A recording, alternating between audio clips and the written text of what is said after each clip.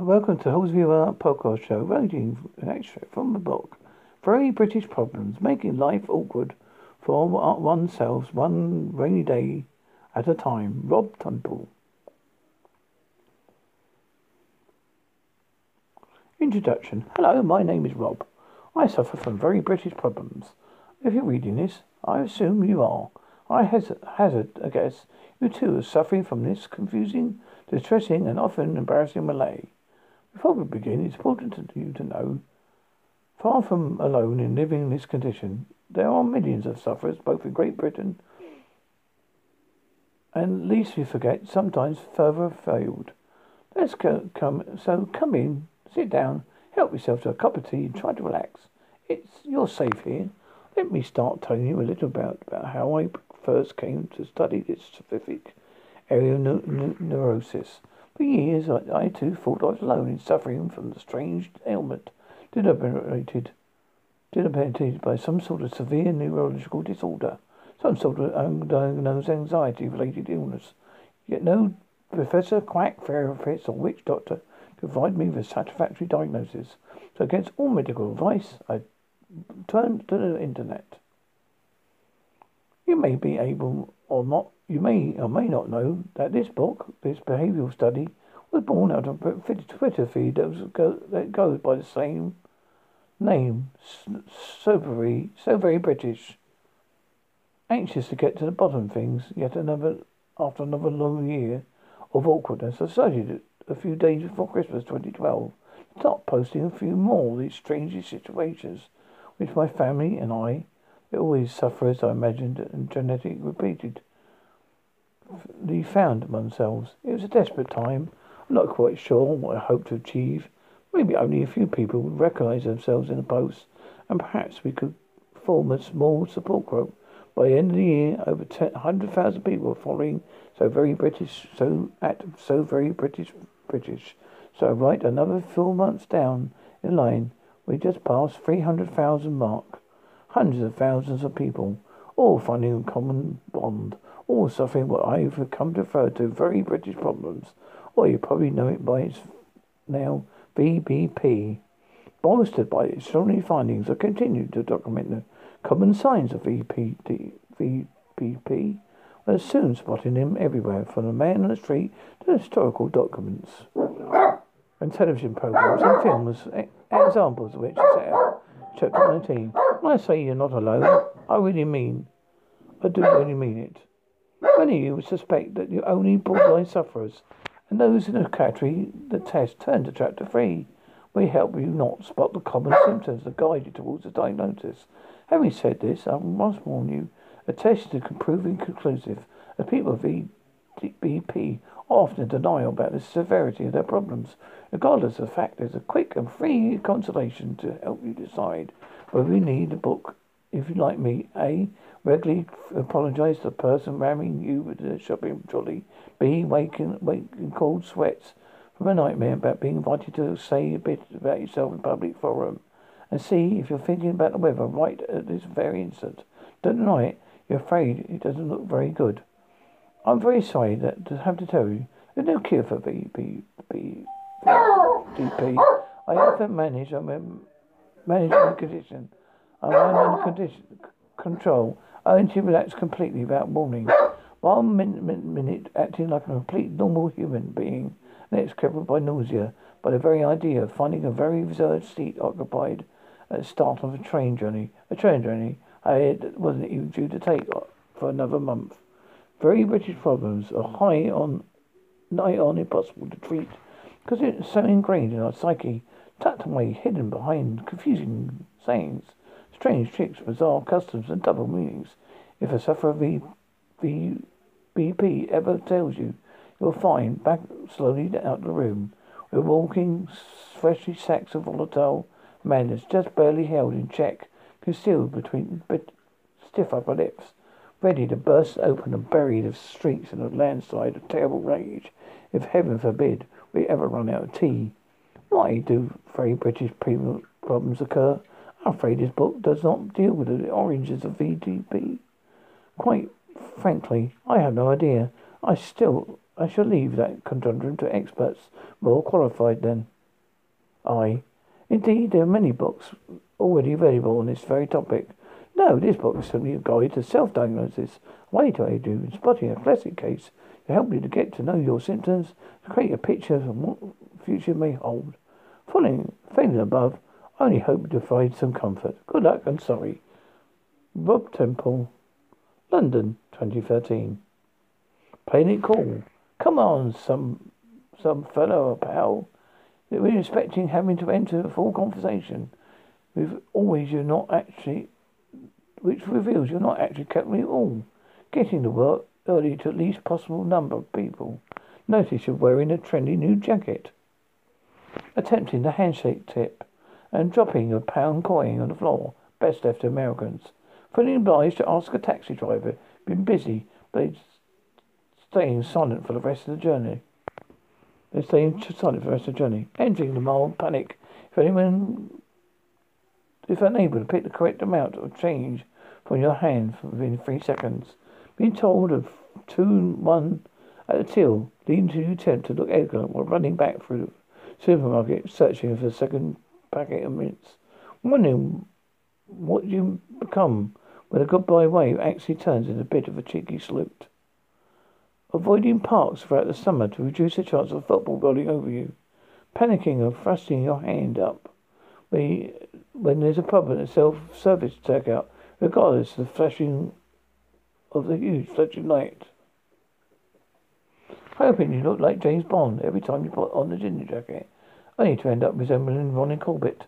Getting dressed at speed of light and the instant the message says, I'll give you 10 minutes to relax. Looking into having your hands surgically removed off waxing at someone who's waving at someone behind you. We're certainly moved off to waving at someone who's waving at you, someone behind you. Ashamed pulling out a double cheek kiss too early and attempting to re-enter after a moment's pass.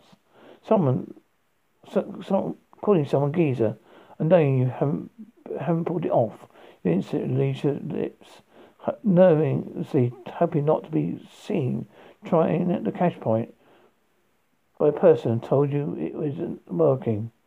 Pretending to be believed you agree with the doctor. You don't need the powerful medication you want inexplicably to try and attain. Feeling its right moment to attempt a cheek, you wink, regretting immediately and trying to pretend you actually have something in your eye, challenging to attempt to deal with a sneeze while holding a scalding cup of tea in a surface-free area. Finding yourself doing a twist if left unsupervised on a wedding dance floor for more than a minute. Getting too excited when you see your come down on the news. Deciding to preserve with a clasping and shaking whole appetite when offered a fist bump by a youngster. Looking at it as if you're practicing a saddle waltz while potentially attempting to remove something unfortunate from your brogue. Realizing your process of exiting a lift on the wrong floor and ploughing on regardless. Running on the bus, missing it and carrying on the run for a short while. You've been listening to a very British Problems, making life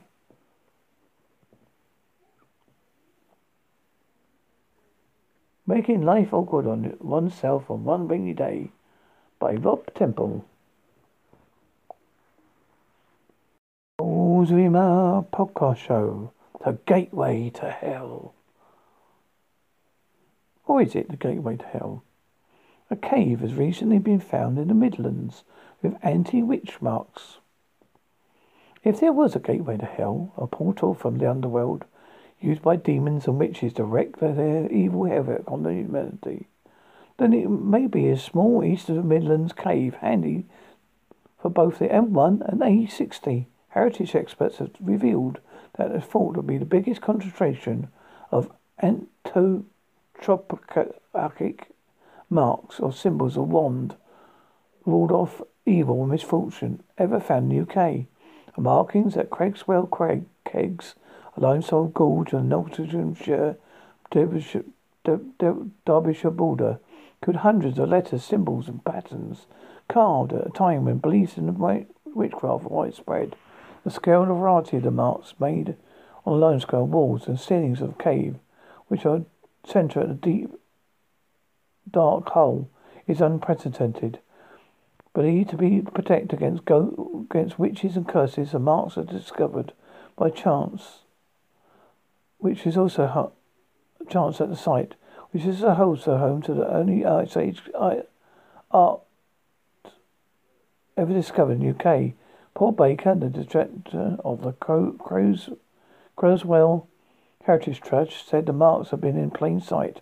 They have known that when they were there, but we told people it was a Victorian graffiti, he said. We had no idea. Can you imagine how stupid we felt? The trust was alerted to the marks last year by Haley Clark and Ed Walters. Two keen-eyed cavers thought they were perhaps 2 or 3 markings. Some claimed they were dozens. Then on further investigation up to 1,000 and counting. They're everywhere, said Baker. How scared were they?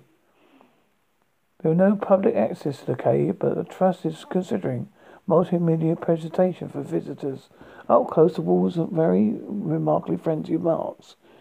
Everywhere you point a torch, there are overlapping V's, a reference to Mary, Virgin of Virgins. There are also PMs in Passa Maria. The cross is referring to Jesus on the cross. The odd-shaped IS. Alison Fern, a Leicester University expert on protective marks, called first shuffling on her backside into the cave, realizing what she was looking at. I think I said a very naughty word. The letter and symbols were Christian, but it should not be looked at in the context, she said. The 16th century to the early 19th century, when people made witches' marks, they may have lack of association with religion, such as today, when people might cross fingers or say, "Oh God," she said. It just became a protective symbol. It was a mark you always made to protect yourself. What the marks were keeping out or in can be speculated. Could be fairies, witches, whatever you were fearful of, going to be down there.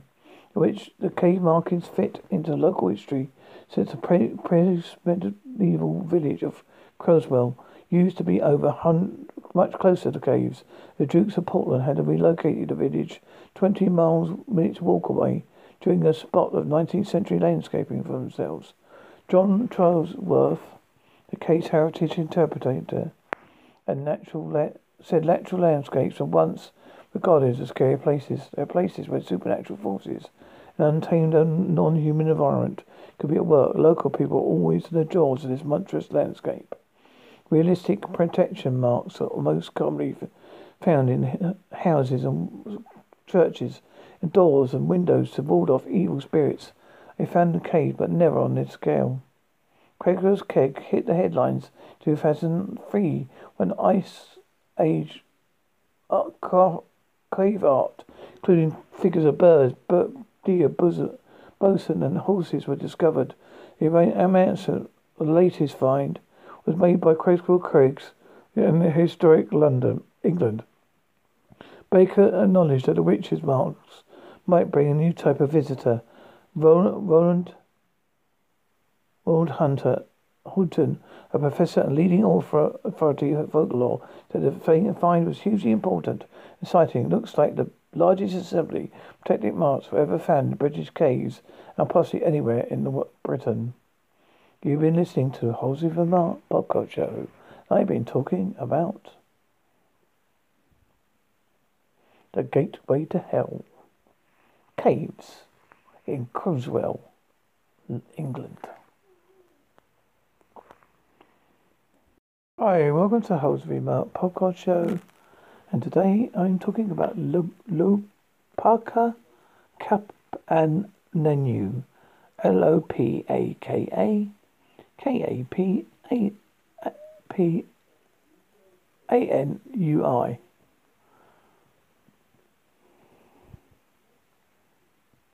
Lopaka Kapanu is a native Hawaiian storyteller, writer, actor, hula cultural practitioner, Former professional wrestler, husband, father, and grandfather, sometimes known as the Ghost Guy. Parker makes a business of leading guests into some of the darkest, spookiest places on the island of Oahu.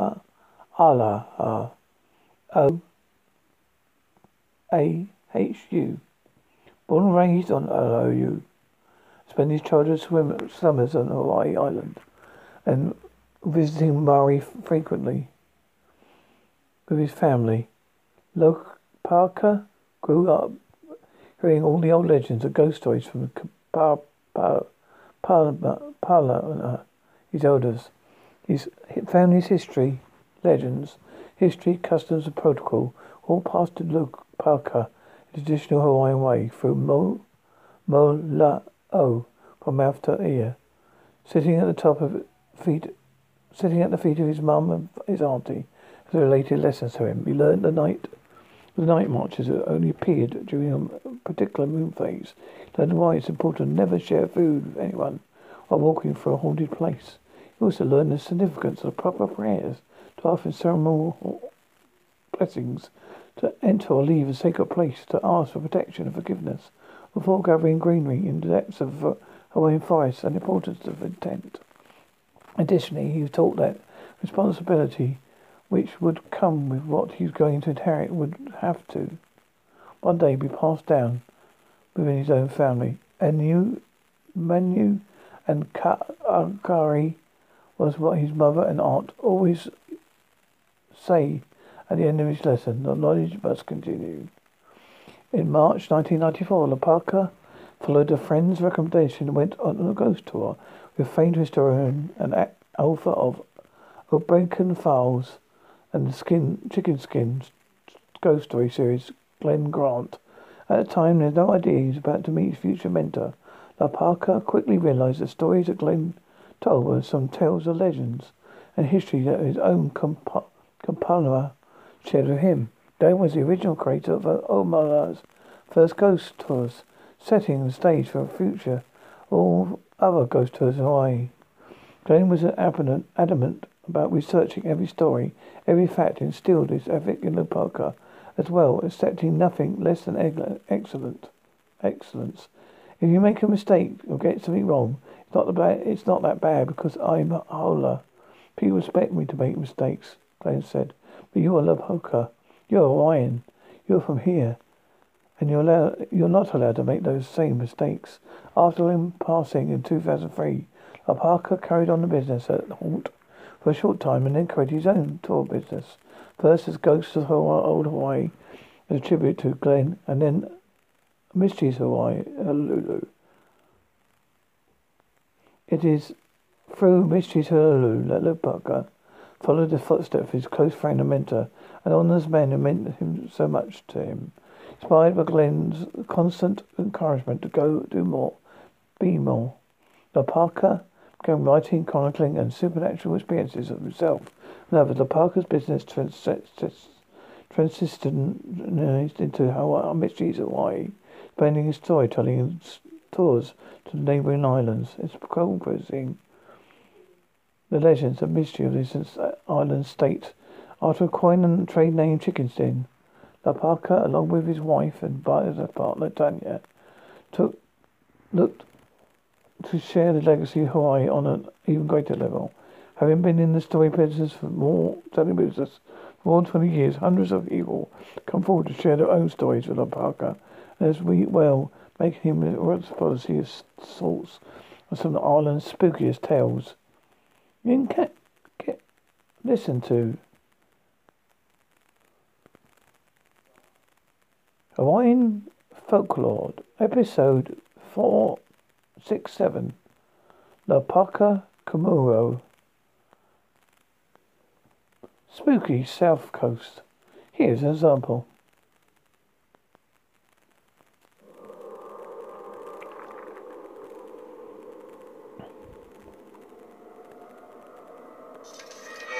In this episode this week, we'll be focusing on some of your adventures that you've been having lately. We'll be joined in just a little bit by, I want to make sure I say it right, Lopaka Kapanui. Yep. Hey, see? I should be in radio. And he will join us to talk about not only some Hawaiian legends and lore, but also you guys have had something pretty profound that has happened to you in association with your trip out there. It has been by far the craziest situation of my life. Take a break and talk. I will. Go ahead. Okay, great. So, He's furiously writing notes. he is, but I haven't written anything, so I think we just need to do it organic and raw. We can do it organic and raw. Honest to God, I've been telling this story now since we got back. So we've been back for almost a month, and everybody that I've spoken to about it, the reaction has been insane. There have been times where I've questioned my own sanity, even as recently as 2 days ago. And yes, it's been wild. This is honest to God, as a psychic and a medium, and yes, those are two separate things. And the way that I've communicated, the places that I've been all over the world, I have never been hit this hard. I have never been rocked to the core as hard as I have with this particular scenario since I stepped foot on Hawaii, but it's also continued since I've been home. This is like beyond anything paranormal. This is beyond anything that you could even think up. It's insane. And some people might say, okay, well, it's happening to you because you're a psychic medium, but it's happening to Scott too. So yes, it's crazy. That's the thing. I think that's what really sets it apart from any other type of interaction we've ever had, is that it's not isolated to just one person. And then when we get into telling our stories, whether it be we first wake up in the morning and we're like, holy cow, what did you dream last night, or what did you see last night, or what, or I'm listening to something that she's telling me that she saw, and I experienced the same thing, or a complimentary dream. You can hear more on episode 467, Hawaiian Folklore, the Paka Kumuri.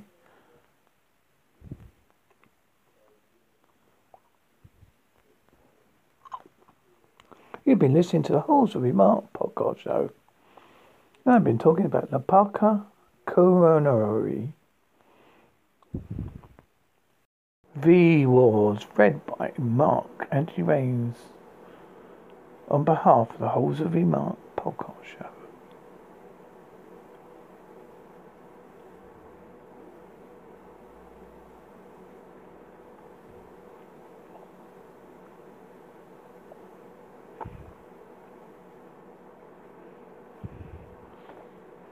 Origin of communication, Jonathan Marbury. Personnel, visual reference, and Andrew Robinson. Visual advancement, Jay Photos. Described, Robbie Robbins. Authorized and cleared, David Hedgecock. Personal confidential, level 3 clearance required. CDC information pending. Melting Arctic ice, possible origin point for release of travel virus. Virus triggering dormant genes from junk DNA. Genes that had once created vampires. Infection rates currently low, but reports from major population worldwide continue to come in. Without methods of containment, looking at global pandemic of epic proportions. Characteristics of transformation vary and appear regularly based. Common theme appears to be unnatural and unstoppable hunger. They are here. They are hidden amongst us. They hide. They hunt us. They feed on us. They are us. Intermittent transmission.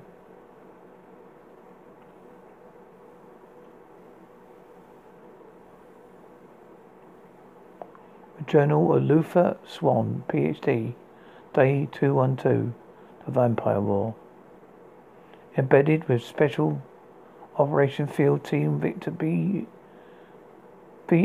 San Diego, California. This is the world. Blood and fire. That's what the world's become. Us and them. 8 months ago, all I had to worry about was grading papers and university politics. Then trivial the ice virus. Disease released from the melting polar ice. Triggered junk DNA active a gene that we didn't know we had. The gene had caused vampirism.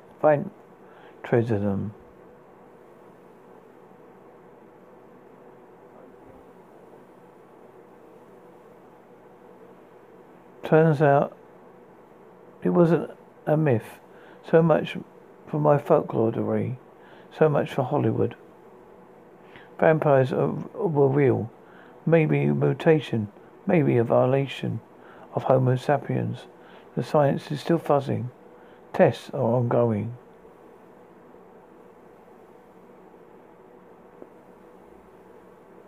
All we know is certain that they're real. They're here.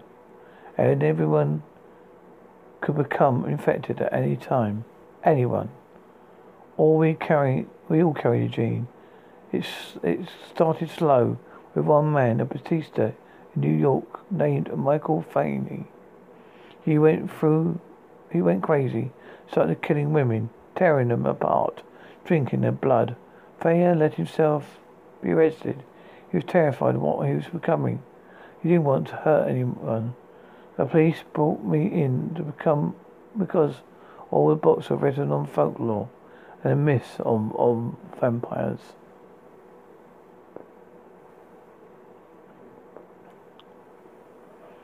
I tried to help them, tried to help everyone, tried to understand what was happening.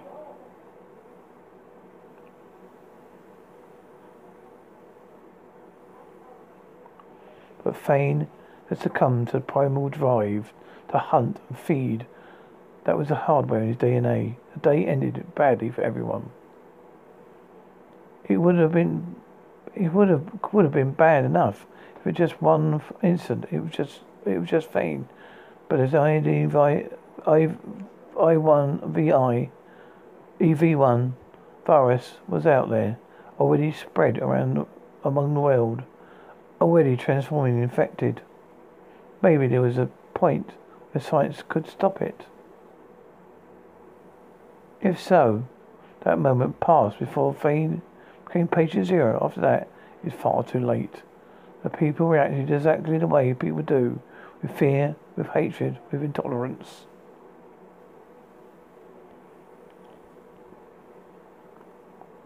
Because I know vampires better than anyone, I got bumped from police advisor to presidential advisor. Like I could do any good before Fane. This is just a myth to me. It was someone else's belief, not mine. Believe this, I didn't believe in anything. But everyone believes in monsters. It's just that not everybody knows who the actual monsters are. Only a small percentage of the affected are killers. Most are simply afraid of what they become, uncertain how they fit in the world. They come in all shapes and sizes, just like in folklore.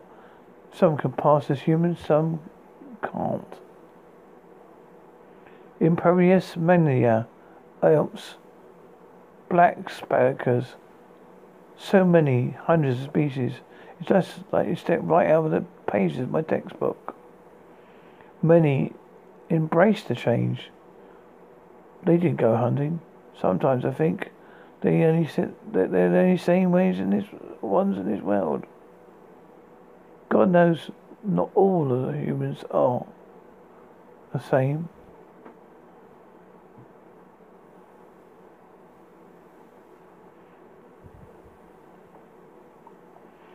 The more the humans infected, the more the vampires pushed back. It got very ugly very fast. I kept trying to explain that most of these vampires are they're victims of disease, but most wars, the wrong people are the ones getting killed. Some of the vampires organised. They got smart, they got armed, they wanted to hit back. What's wrong? And are they wrong to fight?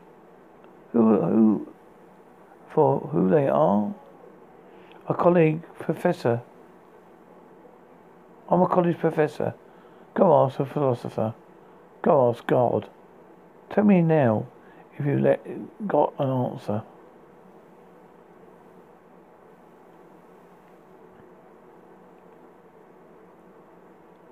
No, big done.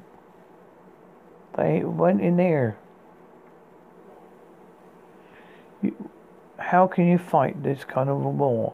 How can you win a war when your brother, your wife, or your soldier online next to you can turn at any time? All I can do is fight to keep things from falling apart and to try to find a way to fix this.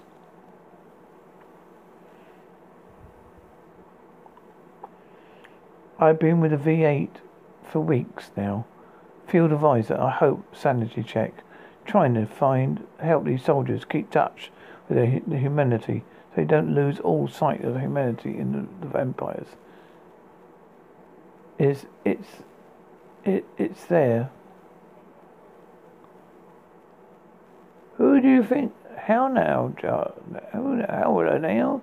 I got you, darling.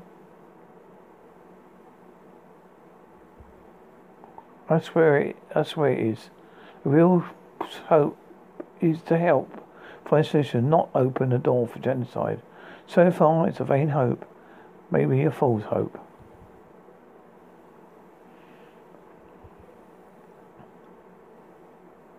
Hardest part for me is seeing how the war is stealing everyone's humanity. We're supposed to be fighting for something. To save the world, to save the ones we love. No, you can't. We have to run a field check on them. But every day the distinction between us and them gets blurred. Get the hell out of here, away. I'll put you down, duck. Don't think I'm lying.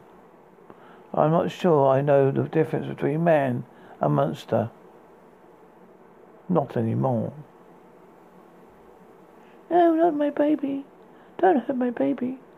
I'm not a fighter, nor a killer.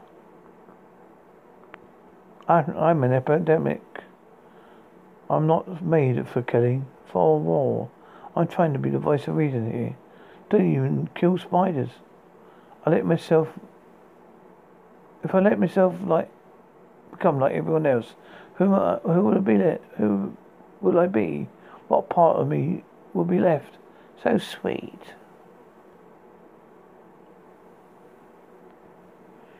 But how can anyone stand aside in a world like this? You get some son of a bitch. And that's when the real twist, isn't it?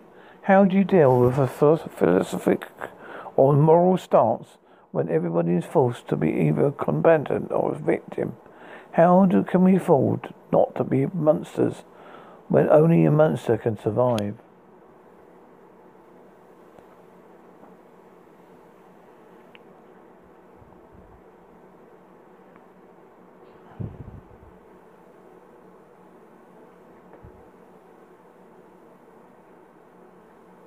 Where's Gailey?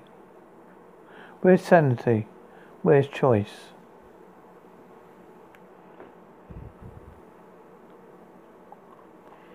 Another battle over. Today the humans won. It's not always that way. Right now, the war could go either way. Good to go, Doc. A few scars to brag about. Chicks, big scars. I know my part. I advise the feds. I roll out with V8s and civilians on survivors. I try to help, but every time I am saddle up, I become less and less who I am. Maybe less human, less innocent. In a war like this, how many of us are truly innocent anymore? Being a monster isn't really about who's human and who's not, but who's holding on to the thread of what defines us as humans, and what I do. So I do what I do, so that they will be protected. So maybe we can end this war before it comes anywhere near them, or they'll always be safe from the monsters. Yes, this is my world.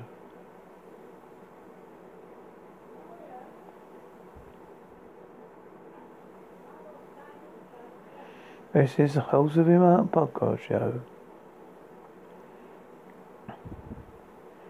And you've been listening to V-Wars, Issue 1.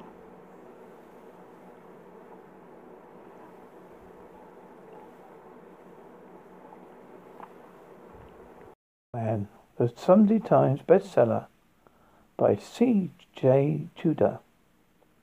Extracts from the book.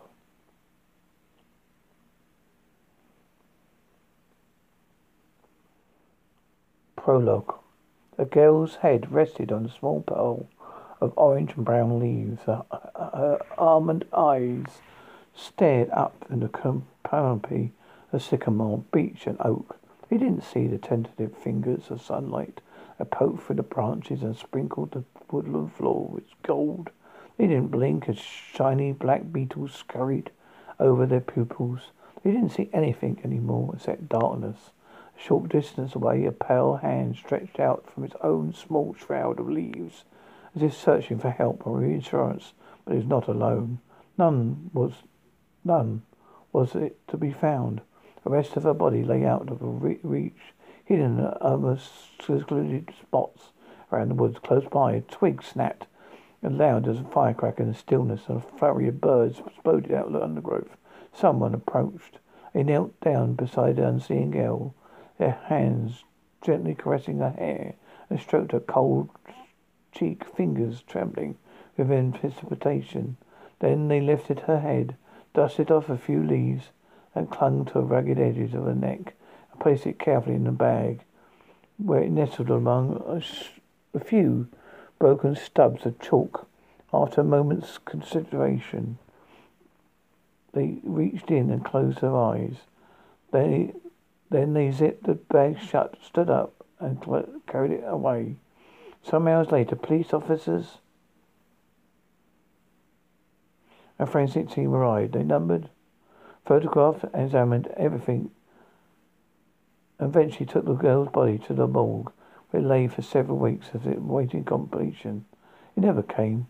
There were excessive researches, questions, appeals, but despite its best efforts of all detectives, all the town's men, a head was never found. The girl in the woods was never put together again.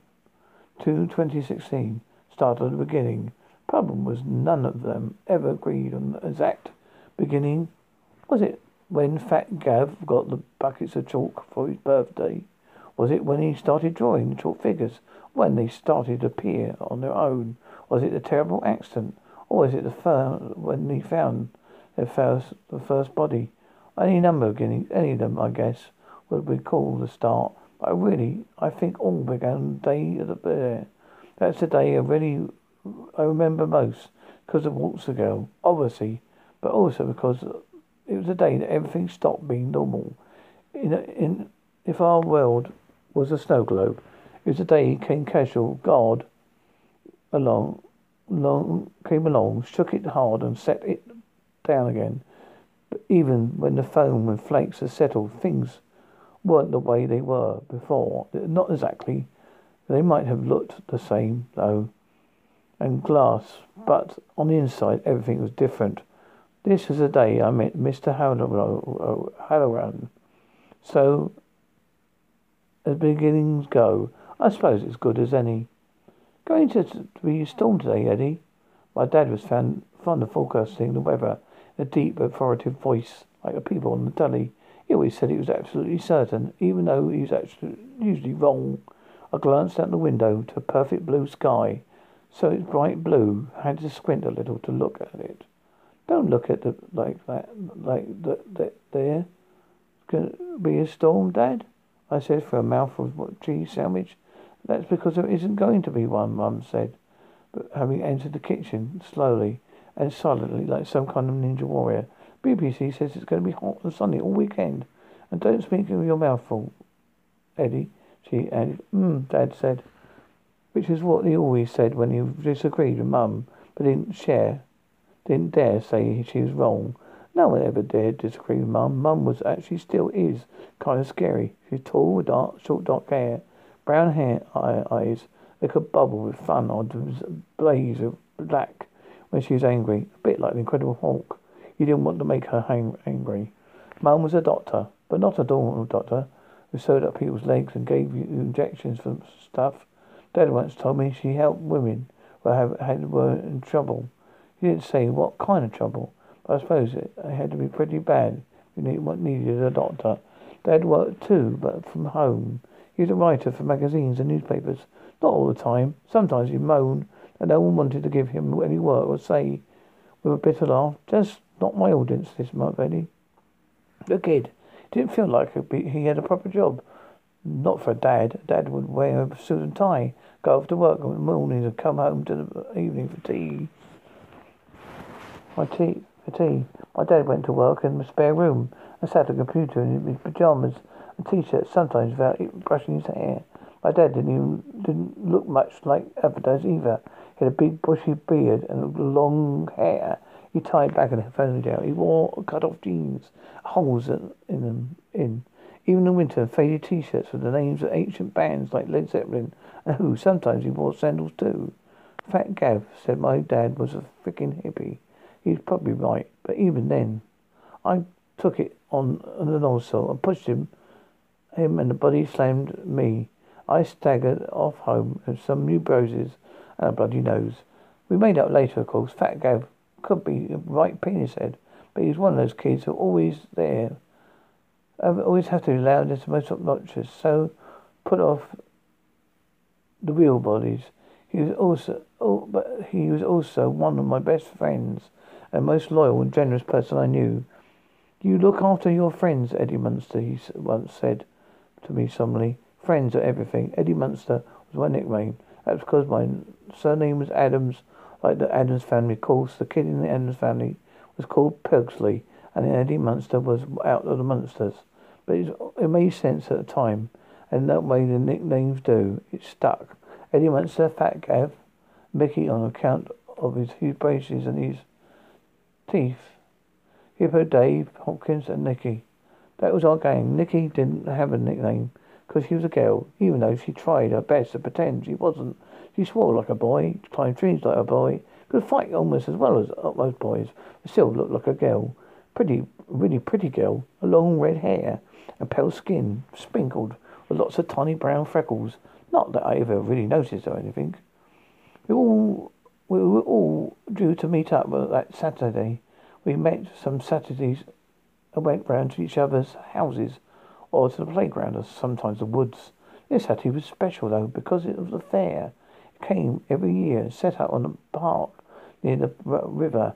This year was the first year we've being allowed to go out on our own without an adult to supervise. We've been looking forward to it for weeks, ever since the posters went out around town. There were going to be dodgems, a meteorite, and a pirate ship, and an orbiter. I thought ace. So, I said, finishing my cheese sandwich as quickly as I could. I said we'd meet the others outside the park at 2. Well, stick to the main roads, walking down there. Mum said, don't do anything, taking any shortcuts or anything, or talking to anybody you don't know. I won't. I slid from my seat and headed to the door.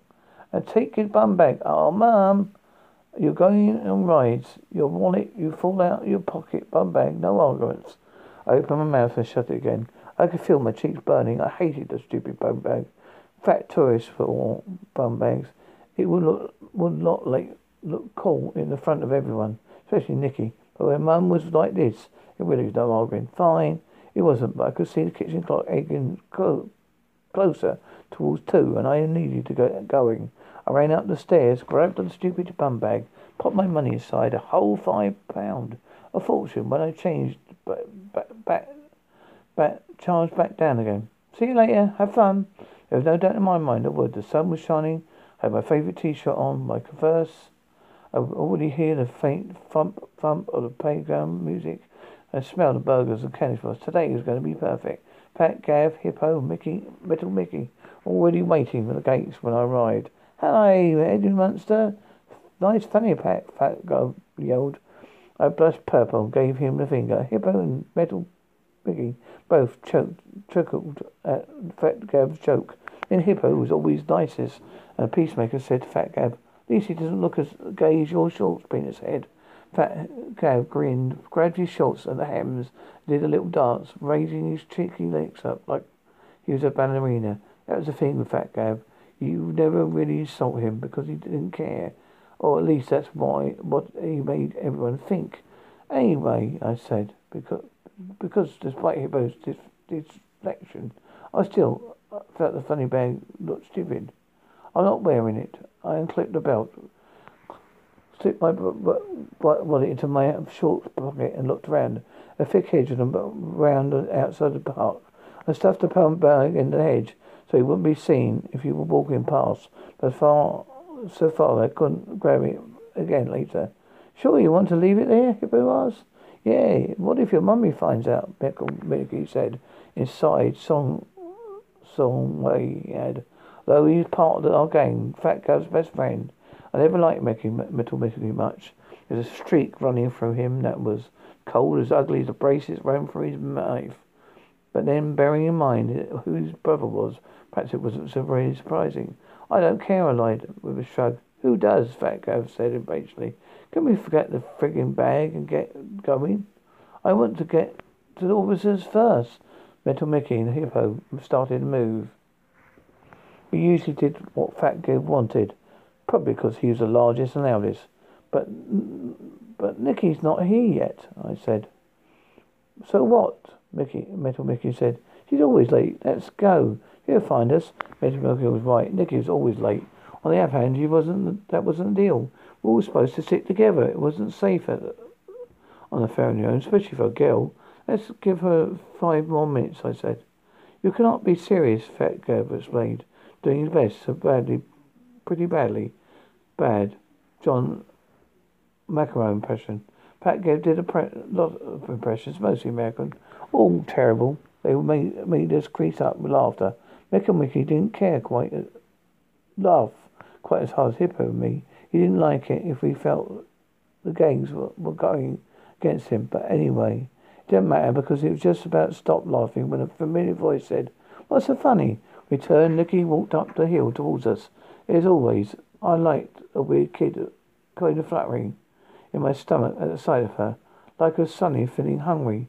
Felt a bit sick. Her red hair was all loose today, falling in a tangled jumble down her back, almost brushing the edges of frayed denim shorts. She wore a yellow sleeveless blouse with small blue flowers around her neck. I caught a glint of silver in her throat, a small crossover and a chain. She had a large and heavy-looking Heslin bag slung around her shoulders. "You're late," Metal Mickey said. "We're waiting for you." As if he had been his idea. "What's in the bag?" Hippo said. "My dad wants me to deliver the crap around the fair." She pulled a leaflet from the bag and held it out. "Come to St. Thomas's Church. Praise the Lord. It's the greatest thrill of all." Mickey's dad was the vicar at our local church. I had never actually been to church. My mother and dad didn't do that type of stuff, but I'd seen him round town. He wore small round glasses. His bald skirt was covered with freckles like Nicky's nose. He always smiled and said hello, but I found him a little bit scary. "Now that's a pile of stinking backaroo, my man," Fat Gav said. Stinking of oil, flying backaroo was another one of Fat Gav's favourite phrases, usually followed by saying, "My man," a really posh accent for some reason. "You're not really going to, are you?" I asked, suddenly envisioning the whole day being wasted translating around with Nicky while she handed out leaflets. She had taken me a look. It reminded me a bit of my mum. "Of course I'm not, you Joey," she said. We'd just take some, scatter them round, like people have thrown them round anyway, and then stuff the rest in the bin." We all grinned. There was nothing better than doing something you shouldn't be, getting one over on an adult while doing it. We scattered leaflets, dumped the bag, and got back to business. The orbiter, which really was ace. The dodgements when Fat Gav rammed me so hard I felt my science crack. A space rocket's pretty exciting last year, but now a bit boring. Held a skelter, a meteorite, and a pirate ship. We ate hot dogs. Fat Gav and Nicky tried to hoop ducks and learned the hard way that a prize every time does not necessarily mean a prize you want. They came away laughing and throwing their crappy little stuffed animals at each other. At this point, the afternoon was getting away from us. The thrill and adrenaline was starting to fade, along with a glowing realization I probably had enough cash left for 2 or maybe 3 more rides. I reached into my pocket for my wallet. My heart leapfrogged into my mouth. It was gone. Shit. What? I asked. My wallet. I lost it. You sure? Of course I'm fucking sure. I checked my other pocket just in case. Both empty. Crap. Well, where did you have it last? Nicky asked. I tried to think. I knew I had it last ride before I checked. But plus we bought hot dogs afterwards. I didn't go to the duck, so hot dog stand. Still, the hot dog still was all the way across the fair, the opposite direction to Orbit and the meteorite. Shit, I said again. Come on, Hippo, let's go and look. What's the point? Metalworker said. Someone's pitched it by now. I could use some money, Fat Gav said, but I haven't got much. I was pretty safe. This was a lie. Fat Gav always had more money than the rest of us. Just like he always had the best toys and newest shiniest like. His dad owned one of the local pubs at Bill. His mum was an Avon lady. Fat Gav was generous, but I always knew he really wanted to go on some rides. I shook my head anyway. Thanks, it's okay. It wasn't. I feel tears burning behind my eyes. It wasn't just an lie. It felt stupid. It's a spot day. I've known that Mum would be annoyed and say, "Told you so." You got to go on, I said. Go back and take a look. No point of all us waiting on time. Cool, Metal Mercury said. Come on, let's go. They all shambled off. I could see they were relieved. It wasn't their money lost on that day. Ruined. I started to trudge back across the fair towards the hot dog stand. It's right across the water, so I used that as a marker. You couldn't really miss that old carnival ride, right in the centre of the playground. Music blared, distorted through the ancient speakers. Multicoloured lights flashed, and riders screamed as the wooden carriages spun around and round, faster and faster, the revolving wooden carousel. As I got closer, I started looking down, shuffling along, more carefully scanning the ground. Rubbish hot dog wrappers. No wallet. Of course not. Mickle Mickey was right. Someone had would pick it up and snick my money. I sighed and looked up. I spotted the pale man first. It wasn't his name, of course. I found out afterwards it was Mr. Holsworthy. He was our new teacher. It's hard to miss the pale man. He's very tall for a start and thin. He wore stone-washed jeans, a baggy white shirt and a big straw hat. He looked like the ancient 70s singer my mum liked, David Bowie. Pale man stood near the hot dog stand, drinking a pale blue sushi for a straw, watching the waltzers. Well, I thought he was watching the waltzers. I found myself looking in the same direction. That's when I saw the girl. I was still pissed off with my wallet, but I also was a 12-year-old boy with hormones, just like the bubble and simmer. Nights in my room was always spent reading comic books, by torchlight under the bed covers. The girl was standing with a blonde friend I vaguely recognized from around town. Her dad was a policeman or something, and my mind instantly dismissed her. It is a sad fact that real beauty that eclipses everything and everyone around it. Blonde friend was pretty, but Waltzer girl, as I always think of her, even if I learned her name, was probably beautiful, tall and slim, with dark, long black hair, even longer legs, so smooth and brown and gleamed in the sun. She wore a roller skirt and baggy vest with a lac scrawled on it over a fluorescent green bra top. She tucked her hair behind her ear. Her gold hoop earrings glimmered in the sun. I was slightly ashamed to say I hadn't noticed her face at first, but she turned to talk to blonde fed. I wasn't disappointed. It was heartily pretty.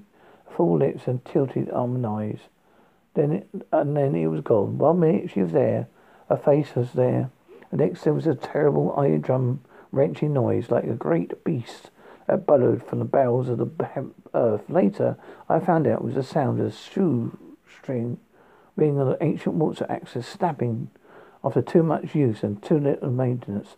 I saw a flash of silver, a face of half of it, and it smeared away, leaving a mass of gristle, bone and blood.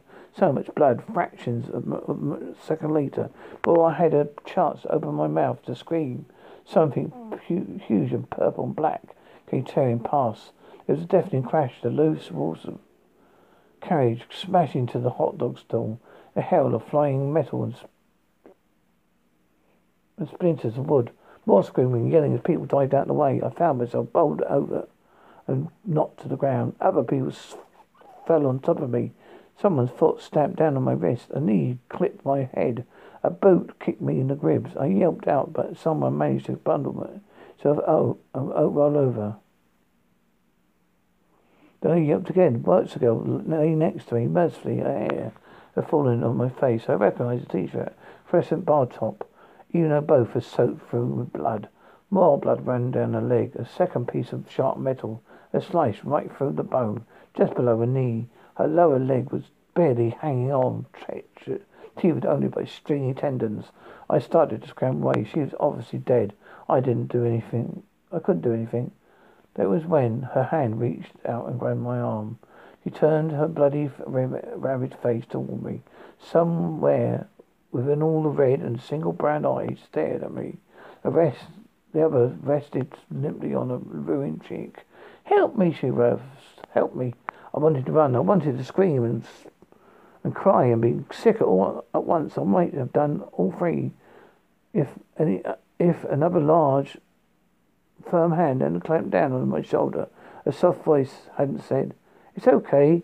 I know you're scared, but I need you to listen to me very carefully and just do what I say." I turned. The pale man stared down at me. Only now I realize his face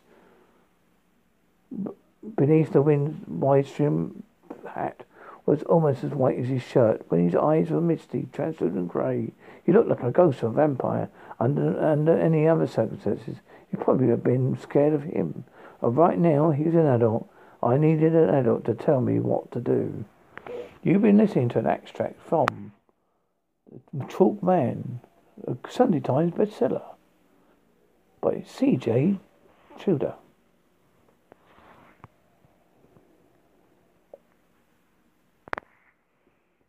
Mark, podcast show, reading an extract from Little Liar, Two Sides of One Truth by Lisa Bala Antoye.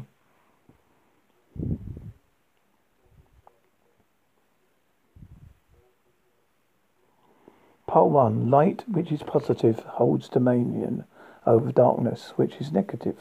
Joseph Mallard, William Turner. 1. Angela. Fight, fight, fight. Angela looked down at her knuckles and saw they were red.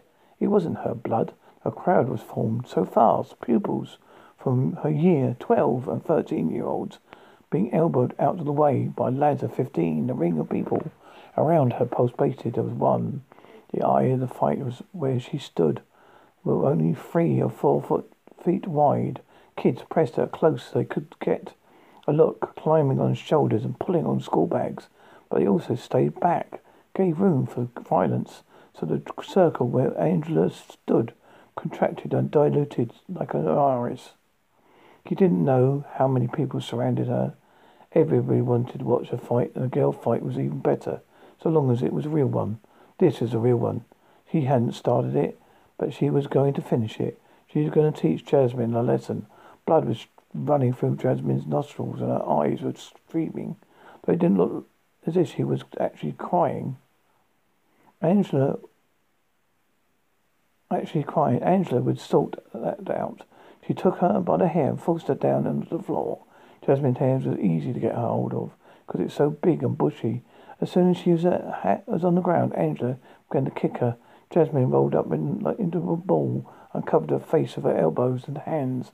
So Angela kicked her hard on her thighs. She kicked her so hard it jarred her hip, but it wasn't enough. He wanted to really show her. Angela heard deep male voices and knew the teacher to ride to break up the fight. She didn't have much time. She grabbed another fistful of Jasmine's hair. At the same time, put her foot on the girl's wrist, pinning her body to the ground. Angela gritted her teeth and pulled as hard as she could.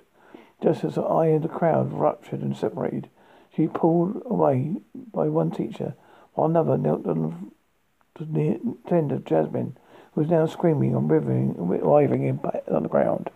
Angela felt dizzy, happy, high. She didn't recognize the teacher that was marching her by the elbow to the main building. All her limbs felt heavy, and she allowed herself to be led, a smile of achievement on her lips. "Sit down," the teacher ordered, when he reached the corridor where the head's office was. It was only her second year at high school, but Angela knew this corridor well. She did as she was told and sat down. Didn't matter. She shrugged to show that she didn't care. In her fist, she held a large clump of Jasmine's light brown, frizzy hair. Angela hunched over it to inspect it and saw that there was blood on the ends of it. She ripped it out. Ripped it right out. If only her dad had come to get her. But of course it was her mum. An hour later, she and her mother were sat side by side at the head teacher's desk. The head was called Mr. Pickering, and Angela noticed that he had a food stain on his pale blue shirt. Angela had been at Croydon Academy for over a year. This is the second time she had been in Mr. Pickering's office. She slumped in her seat as she half listened to them going on and on. "Angela is a bully," said Mr. Pickering. His thin lips pressed together. He did not tolerate bullying at Cumberley.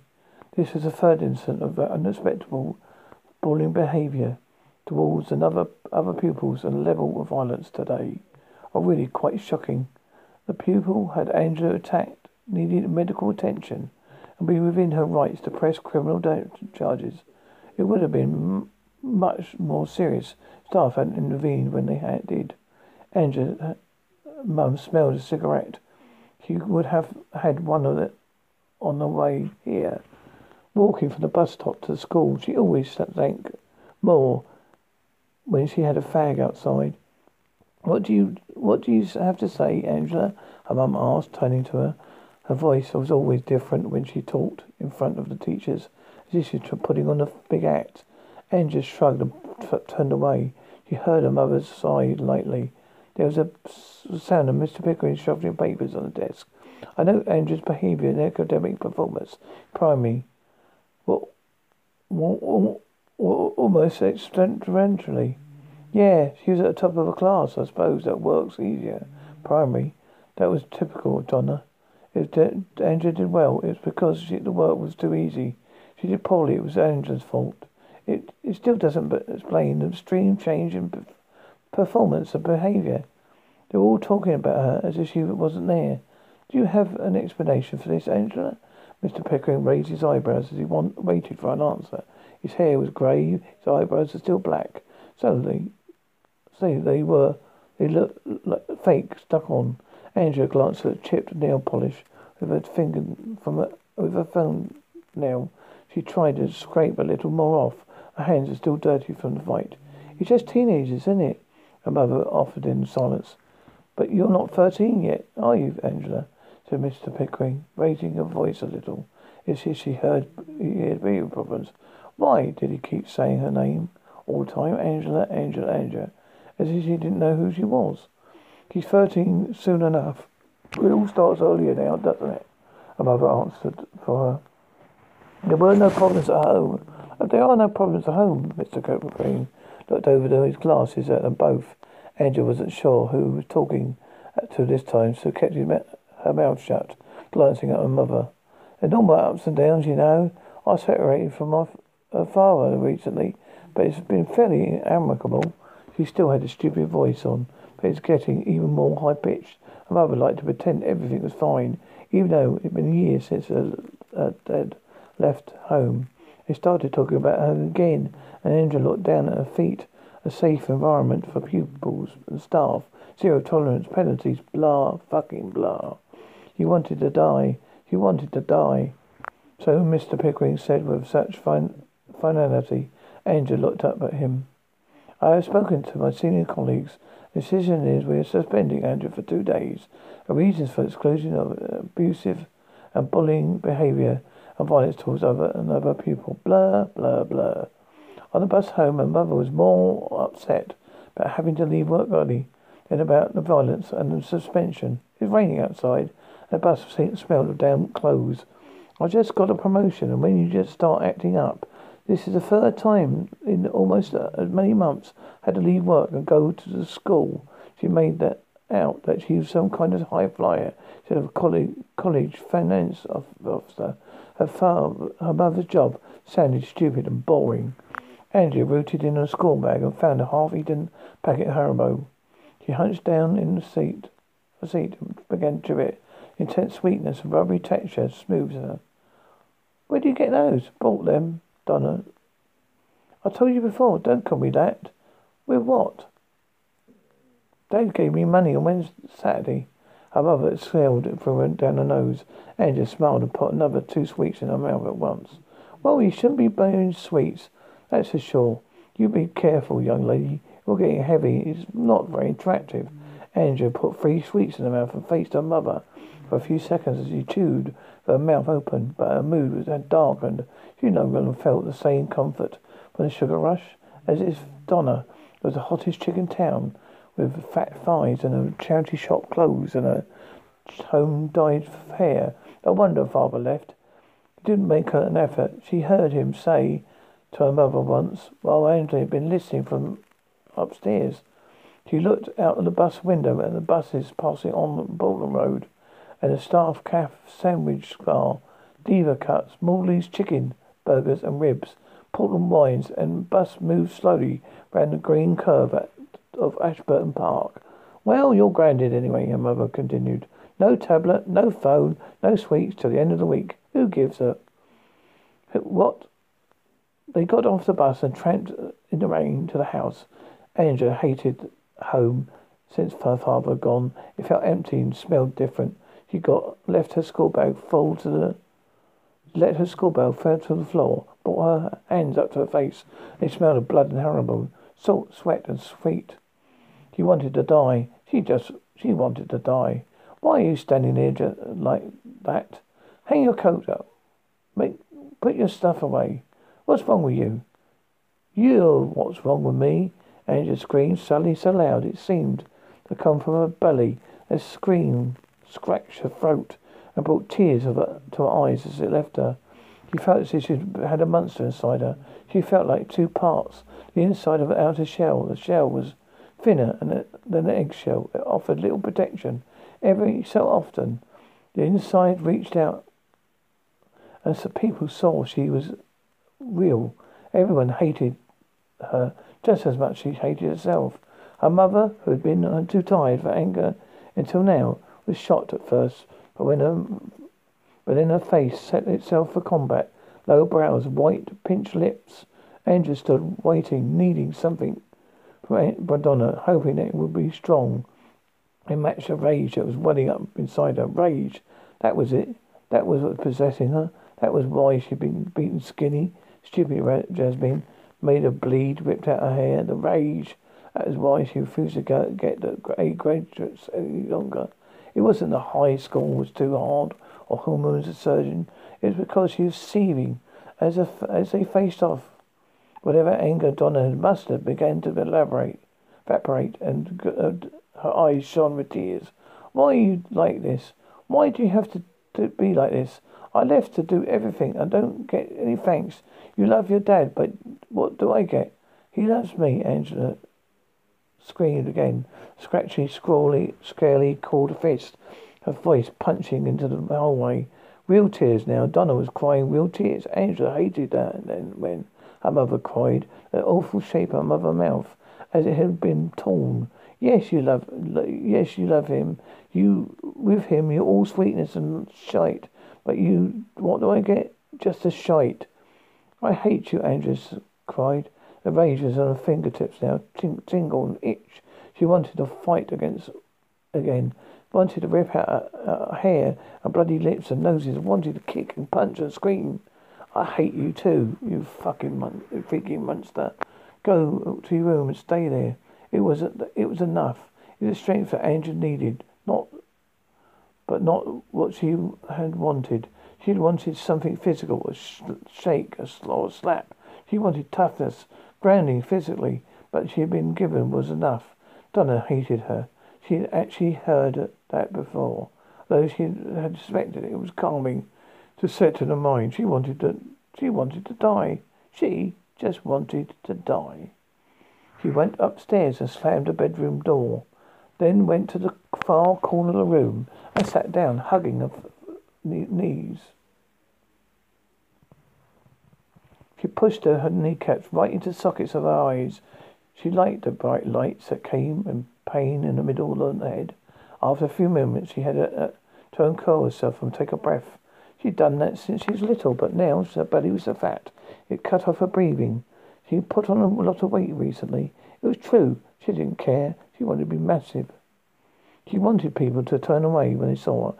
She wanted everyone to see the monster that she was on the inside. She looked up at her bedroom, walls decorated with her drawings and paintings. She won a national prize when she was in primary for drawing a flamingo. Her figure was framed from a wall alongside a huge poster-sized painting of Carrie Page's face that Angela had done in art class on her first week at the College of Academy. It wasn't perfect, teacher said. All the other kids in the class had crowded around her when she was finished and said it was amazing. Whenever Angela looked at the painting, it reminded her that feeling of having created something to be admired. It felt like love, or how she expected to feel. On all fours, she crawled into the bed and pulled out her old music box that she'd hidden underneath. The music box was no longer made a sound, but it still had a tiny ballerina and a spring, though she was too no longer dance. Inside the box was a diamond ring on a chain. As she'd done many times before, Angela slid the ring into her finger and admired it, tilting her finger up at the end, and she flashed the ring from side to side. Even though her fingers had got fatter, the ring was too big for her. She unhooked the chain and fastened it around her neck, closing her fist over the diamond and holding it against her heart. Diamond was the most expensive jewel. The ring meant she was beloved. She wanted to be loved more than anything, but didn't feel as she had expected. Love was such a shock. It felt like being held underwater. Also, inside the music box was a packet of 30 aspirin tablets she'd taken from the kitchen early in the week. She'd been keeping them for a moment, just like this. She popped the pills in the packet into the bedspread. When all the tablets had been punched out, Angela scooped them up into her fist. She glanced at her drawings on the wall, wondering if she could really do it. Then she remembered that her mother hated her with the same absolute compulsion as she'd eaten the jelly sweets on the bus. Angela put one tablet after another in the mouth and washed them down with flat coke that had been sitting open on the dresser since the day before. She hadn't had enough. She didn't have enough in her dresser since the day before. She hadn't had enough coke for the last few meals and got stuck in her throat. She had to rush to the bathroom and drink straight out the tap of water to wash them down. She went back into her room, put the light on and curled up in the bed. Her clothes still on, pressing the diamond ring against her chest. She had left a note. That was all right. You're born and then you just die. You're born and then you die. 2. Nick. It was a Friday, like any other. Marina was watching fresh shrimp from Nick while Nick was upstairs bathing the children. Aurora was breathing and the kitchen filled with the smell of garlic as Maria's famous paella cooked on the stove, the rice fattening with the juices of tomato, onion. Friday's Marina got home from work about 6 and liked to stay in, get the kids to bed, then they could relax and talk. Friday night they could focus on each other. It was their favourite time of the week. Nick had fed the kids just before Marina got home. Fish fingers, baked beans at 5. The other children were in the bath together. Ava Four, who Ava Four was making cakes and soap suds, while Nick had to pretend to eat. Let's go, Ava said, grinning with her tiny shoulders raised to her ears in joy. Both the children were bilingual. They wasn't strict about it. But Marina tried to speak only Spanish to them, and Nick stuck to English. Ava still sometimes mixed it up. 6-year-old Luca was making a Moroccan with his wet hair. Dad, Luca said, face serious, sunning his hand, his hair still on end. What makes the tops of your fingers go all wrinkly? Just because the water makes them soft, Nick replied, not looking at his son, but massaging shampoo to Ava's hair. It was a question Luca that he was not sure how to answer. If he answered too fully, and Luca would ask another difficult question. Nick laid up Ava's dark curly hair. That hurts, she cried out. Tears sudden but brief. Hurting me, sorry. Marina was naturally gentle. She said Nick didn't realise his own strength. I hate you, said Ava, sullen but no longer crying. You're not to say hate, Luca corrected. By what? Well, I love you, said Nick, reflectively, using one of Ava's Tupperwares that she had used as a pretend cake tins to rinse her hair. Dad, said Luca, frowning earnestly. You know how all of us in our family have got brown eyes? Yep. But you got blonde hair, and me, Mum and Ava have got dark brown. Yep. Nick raised his eyebrows as he waited for the question. Luca still had on his Mohican. The solemnity of his face beneath the ridiculous hairstyle made Nick smile. Well, why don't you one of us get your blonde hair like I have your big toes? I don't know. I think the gene for dark hair is stronger, so it cancels mine out. The gene? Nick panicked, knowing he got himself in trouble. It would go on for weeks, not months. Would communicate in hours on the internet, learning facts. He could break it down for his son. I'll look into it and explain tomorrow. He was sure that other fathers got away with that as an answer, but his son always remembered. Luca never forgot when an explanation was owed to him. He lifted Luca out and towelled him dry, leaving Ava in the bath and water drained. She liked to lie down and feel the pool of water sucking her to the bath. Else he would kneel and watch the whirlpool go up close. Dry Luca left the bathroom and streaked down the hall and then back. Look at me, I'm running around naked. He giggled wiggling his bum and made a fresh, funny face. On his knees, Nick couldn't help him laughing at him. Go, get your pajamas on. He looked down and saw that his t-shirt was already soaked through. Come on, Missy. Nicholas lifted Ava out of the bath and wrapped a towel around her, swaddling her like a baby. Have you forgotten me? She nodded abstractly, lashes wet over her huge brown eyes. Do I get a kiss then? She tilted her head coldly, then lunged forward and kissed her on the lips. She sat back on the heels, stunned. That's my girl. He scooped her up. Luca was at the top of the stairs, battling his pajama top, head in the armpit. Rusty, the 10-year-old border collie, with his nose and paws watching him, only his eyebrows moving. Marie and Nick had got Rusty when they lived in a flat in Balham. A dog had become used to life for them before children when he'd been the centre of attention, excitedly disapproving, but stoic, allowing ears and tail to be gently pulled and fur to be stroked against the grain. The dog always seemed grateful for the children's bedtime. Now Rusty watched as Nick passed with Ava in his arms in the bedroom. Nicholas unwrapped Ava from her towel and bunched up her pajama top so she could put on her head through. She ran away from him, climbing on the bed and jumping up and down. He called her and tickled her, throwing a raspberry on her round belly. and then held her between his thighs. So he put the top over her head and tugged her arms through. He bent to kiss her hot lit cheeks as he pulled on her bottoms. This was story time on the big beanbag in Luca's room. Marina was reading him Aesop's fables in Spanish, The Hare and the Tortoise. But when it was Nick's turn, the children always tortured him by asking him not for a story, but a performance. Nick's hungry caterpillar slurped and lurched, antenna tweaking under arms and ears. His witches crackled cramply and screeched. His giants made the floor shake. P5O causing Ava and Luca to squeal with laughter. Sometimes we tried to read something quietly and normally, but they always pled for characters and voices, promising not to get too excited to get straight to sleep. Tonight, he tried to be a timid Rumpelstiltskin, but Luca was unimpressed. Dad, read it properly. I am. Do your funny voice and jumping up and down. Luca stamped with his feet in intimidation.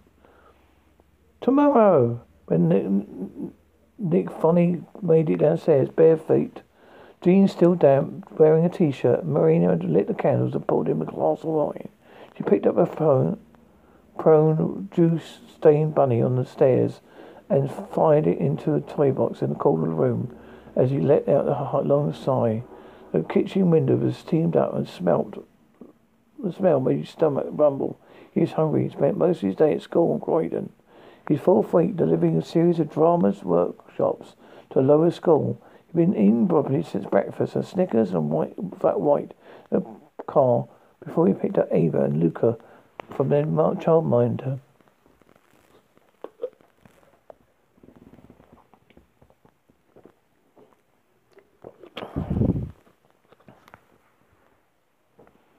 He sighed as he looked at the long, bare wood table, daring to relax. For the first time that day, he rubbed his eyes with the heels of his hands. 2 plates were on the table, with cutlery set on top. Crusty bread was being torn open. Tired, Maria said, standing up by the stove, but her dark hair swept in a messy bun. She was wearing her favourite navy tracksuit bottoms, tucked into his old fleece-lined hiking socks. A bright blue sweatshirt, the shoulder cut off, so her brown stomach showed when she stretched to turn off the tryptophan. The bone of her wrist was exquisite as she reached out for a wine glass. Nick circled his arms around her before she caught the glass. He put his 2 hands over the gentle swell of her stomach, then ran over the easy gives of her waistband, the cup the bare behind her with both hands.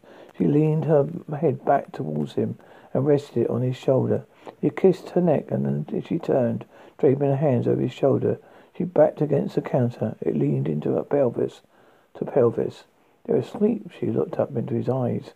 He loved his face. He loved her face. Oval, olive skin, eyes like their daughter's, fathomless chocolate brown.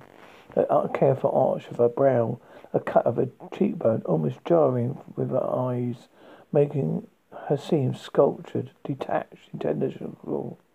Full lips and space between her front teeth, crinkles at the corners of her eyes, a mole just below her left lower lid, like a black tear. Of course they're asleep. I am the master. You used to do the voices, so they fell asleep out of boredom. No, I gave them my best performance. Actually, put a lot onto it.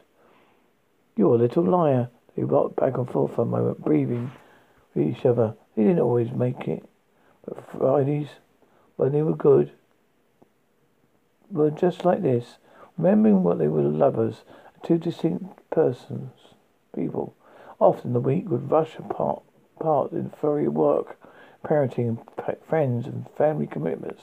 So they felt they were only really together in the early hours of the morning, entangled in each other's arms. Warm smell, and sometimes not even then. It was a nightmare of monsters, like little ones creeping into the hall in fear. Luca would lift the covers and slip in beside Marina, but Ava always went to Nick, cold in the ball, in the crook of his arm. Let's eat. The poles of cold white on top of the scarlet whites. Nick sank into a wooden chair ran his fingers through his hair as Marina spooned portions into plates. Could eat a horse, he said, tucking it right away, biting into a succulent piece of rabbit. They could each talk about that. They would each talk about their days. Marina liked to go first. He prepared to listen.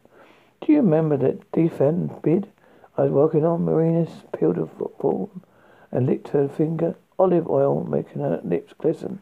Nick nodded. He had taken a too big a mouthful, and the rice was too hot. He took little sips of the air to cool it down as it continued. You won't believe it.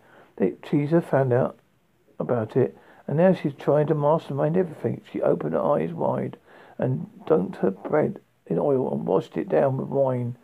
She's so patronizing, so micromanaging. It makes me insane. This is a wonderful piece of work, she tells me with that stupid smile she has. It has to go on the board. That's bad, right? The bid's going to the board, I mean. Nick raised an eyebrow. Yes, of course the board. We'll hack around with it, and it will come nothing like I wrote. But it isn't the worst thing. She wants me to increase the bid by 50 grand. 50 fucking grand.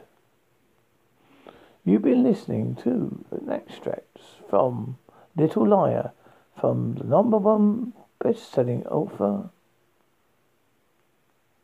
Lisa Ballanade, available on Amazon.com.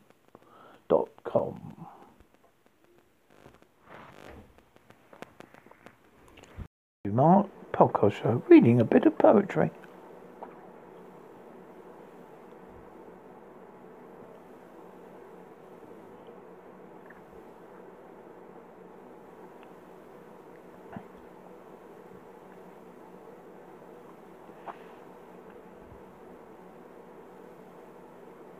Following was from a Natural Day Poetry Day book.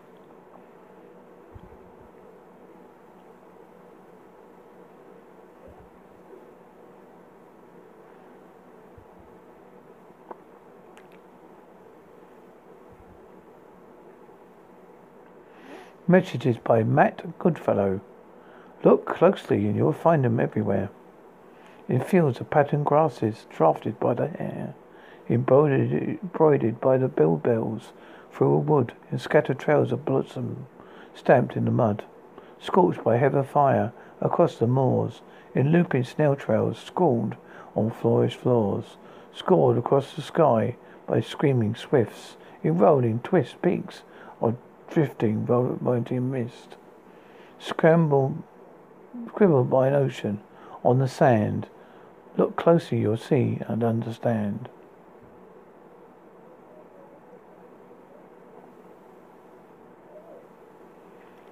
Bookworm. I heard of a wonder words, moth-eaten. This strange thing I thought weird. A man's song we swallowed by a worm. His blinded sentence, his bedside stand by. Rustled in the night, and the robber guessed. Not one whit the wiser, the words he mumbled. Anon, translated by Michael Alexander. Cat message. Similar, the cat whose ancestors prowled amongst the pyramids today, received a special visitor. Ni Hoffer, ambassador from the constellation of Orion, upon Neferhafatufa's departure. Shima tried her best to warn her mistress of Neferhafatufa's message. The earth is about to be invaded, Shima lay on the carpet and made letter shapes.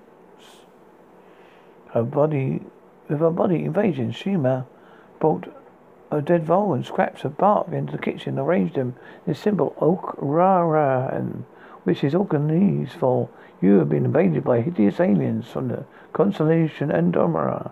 Bashir's only reward for efforts was some tin cat food. Humans, thought Shima, can be so dumb.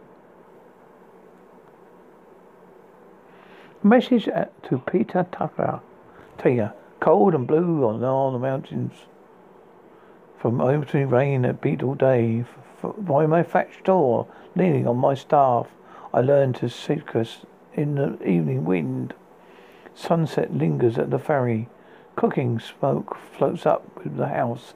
Oh, when shall I pledge cheerio again and sing a wild poem of 5 widows? Wang Baye. The glass-bowered dances. The words first appeared on a lamppost on a dirty road behind a chip shop and some tied Turkish baths. They nestled amongst fat, careless sponges of paint and neon screams to get us out here and from far future. Reading the phrase passers-by smiled briefly. I thought no more about it, but the words tucked themselves into the minds of the people on the bus. 2 days later, the handwriting was seen again on the wall along a cycle path beside the hospital with 6 children, and a cafe toilet, and down near where the ships no longer came. People began to repeat it to themselves in the early morning on the streets. The phrase swirled out. It appeared on the backs of school books, on the library books, desks. It moved beyond the city. It was written on a rock, on a beach full of leaving birds, on a bench beside a bus stop in a small grey town. It had been carved down the curve of a mountain. A glass bowered dances. As the words swelled, people began to talk. A feature was broadcast on local news, and someone was curious and searched for understanding on YouTube. We moved, but not enough to understand the rhyme that came from the feet, from earth to brave, to arm, the flow of skill, the exhaustion, dogged passion that was required for the alchemy of changing dirt into something fluid, strong, and beautiful. The word grew. The city council talked of the cost of cleaning. They could not calculate its accurately. A well-heeled sorts of late-night sofa spoke of the shallowness of modern culture, lamented the loss of the canyon. But the thing without a scratch, if you feel it, and sometimes lets you in, they lubricate and fester. Some academics wrote a paper on the sociological infrastructural significance of urban public expression, but it's rather long and only read by 8 people. The linguists spoke of seculence, how they traced the brain from fingers of smoke. Historians expounded on the history of glassmaking, how China, knowing it into the 17th century, invented fireworks instead of windows. The phrase didn't stop any wars or bankers.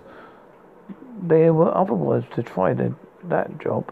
It was beyond this writer's ability at this time, but people smiled. For a moment, felt something in their chest that loosened and wondered about things that did not touch their lives. All this happened because once upon a time, somebody wrote upon a wall with joy. Glassblower dances. Rachel McCum. The Walrus and the Carpenter by Lewis Carroll. From Through the Looking Glass, recited by Tweedledum and Tweedledee. The sun was shining on the sea, shining all his might. He did his very best to make the bellows smooth and bright. And this was odd because it was the middle of the night. The moon was shining sulkily because she thought of the sun.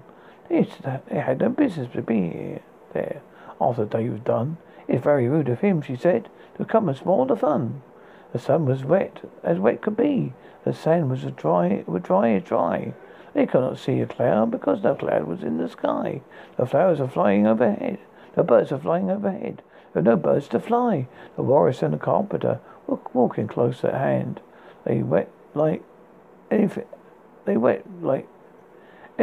to see. Such qualities of sand, if they were only cleared away, they said, it would be grand. In 7 days, the 7 moths swept it for half a year. Do you suppose, the Walrus said, they could get it clear? I doubt it, said the Carpenter, and shed a bitter tear.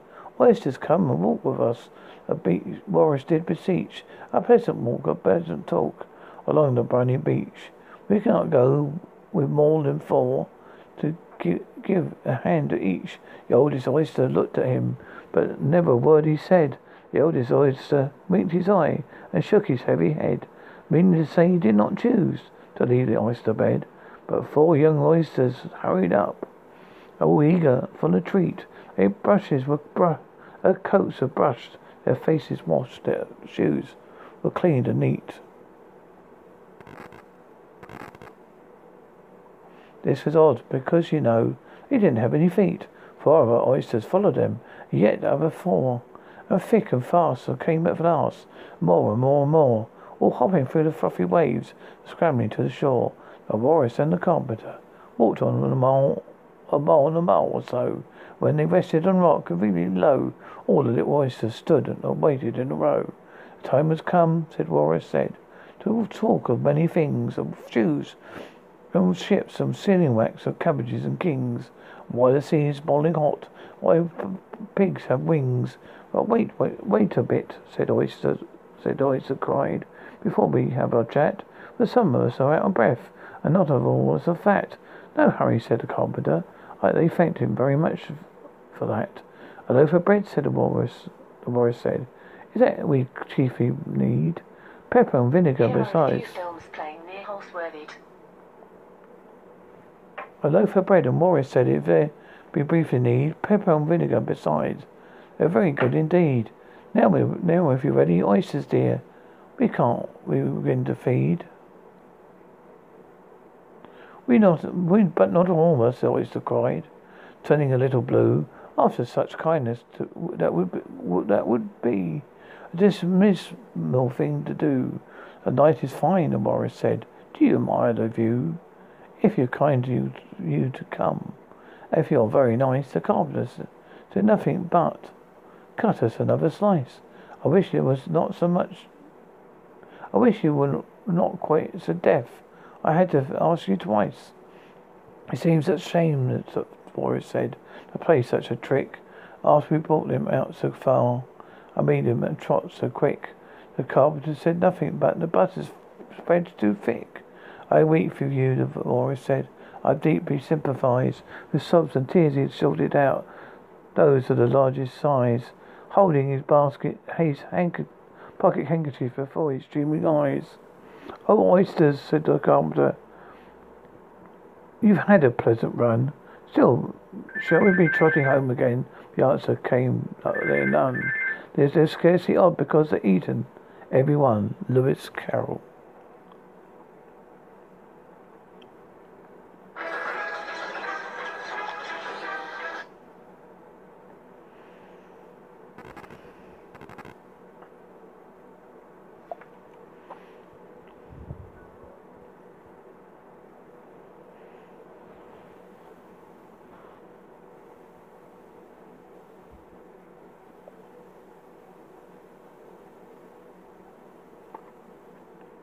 Stonehenge. I remember Stonehenge in the days when they still got close to the stones. I remember being here, seeing their bulk and feeling their solid substance. If the past broke close, I could hear the tick of the time, the heartbeat of history. If only stones were transmitters, they couldn't broadcast their story. Answer the wise of Stonehenge. Why songs we playing gained such a monument? Why it was built? Was it a temple or a tomb? If only we could summon solutions from the sky, the clouds, the hills, from whose witness to the march of those monoliths to their positioning and their raising. If we knew but built this circle, the moon, the winter sun, as the solstice darkened the day. Did they ever imagine the puzzle they were leaving behind? I wonder again the thread behind the present and the past, and all those who stood by those stones, hoping to hear some sort of message to the living and to the living and the dead, to one of history's mysteries must be solved at last. Brian Moses.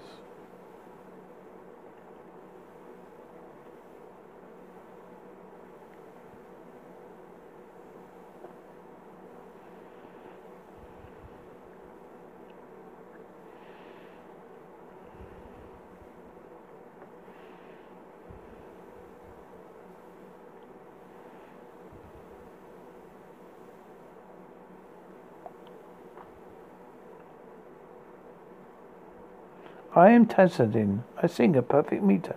I am Tassadin. I sing a perfect meter, which will last the end of the world. My patron is Ephedrin. I know why there's an echo in the hollow, why black silver gleams, why breath is black, why liver is bloody, why a cow has horns, why a woman is affectionate, why milk is white, why holly is green, why a kid is bearded, why a cowslip is hollow, why brine is salt, why ale is bitter, why the inlet is green and the berries red, why cuckoo complains, why it sings. I know where the cuckoo of the summer are in winter. I know where the beasts are when they're at the bottom of the sea. How many spears in battle? How many drops in the shower? Why a river drowned Pharaoh's people? Why fishes have scales? Why a white snail has swan with black feet? I've been a blue salmon. I've been a dog, a stag, a roebuck on the mountain, a stock, a spade, an axe in the hand, a stallion, a bull, a buck. I was reaped and placed in an oven. I fell to the ground when I was being roasted. A hen swallowed me. For 9 nights I was in her crop. I have been dead. I've been alive. I am Tezinin anon. Chinese whispers. Poetry whisper in a disco, but sometimes there is someone there who can read lips and why. Mouth back, would you like to dance? I love to read the lips of silence. Live, it whispers, and heard loud and clear. I hear it loud and clear. I pass the message on. You see, that's why I move. The word love. Suddenly, all is silent. No one speaks but smiles. Everybody dances. Shirley Cadbury. Do you know who you are? Do you know who you are? You are a manuscript with divine letter. You are a mirror reflecting a noble face. This universe is not outside of you. Look outside you yourself. Everything that you want. You are already that. Rummy. Note to self. Pop to the butcher's for some meat. Get my feet back to the street. A magazine and 6 farm eggs. Plus a chance to stretch my legs. Maybe choose a chunk of cheese. Feel fresh life brought on the breeze. Milk and yogurt, tub of cream. Drift and dawdle and daydream. Bush and liquid. Food for cats. A time for smiles and little chats. Some for biscuits and loaf of bread. Feel the sun and clear in my head. In the chemist buy some tissues. Discuss the local issues. Shall I buy some shampoo? Oh, hi, good morning. How do you do? Treating myself to perfumed soap? Nod to sad lady. Helps her cope. Message to self. Take the time to wonder, to smile, to laugh, and talk and wonder. Take the time to ponder and to see. Take the time to breathe the air. Take time to be. Miss Kalia Morgan.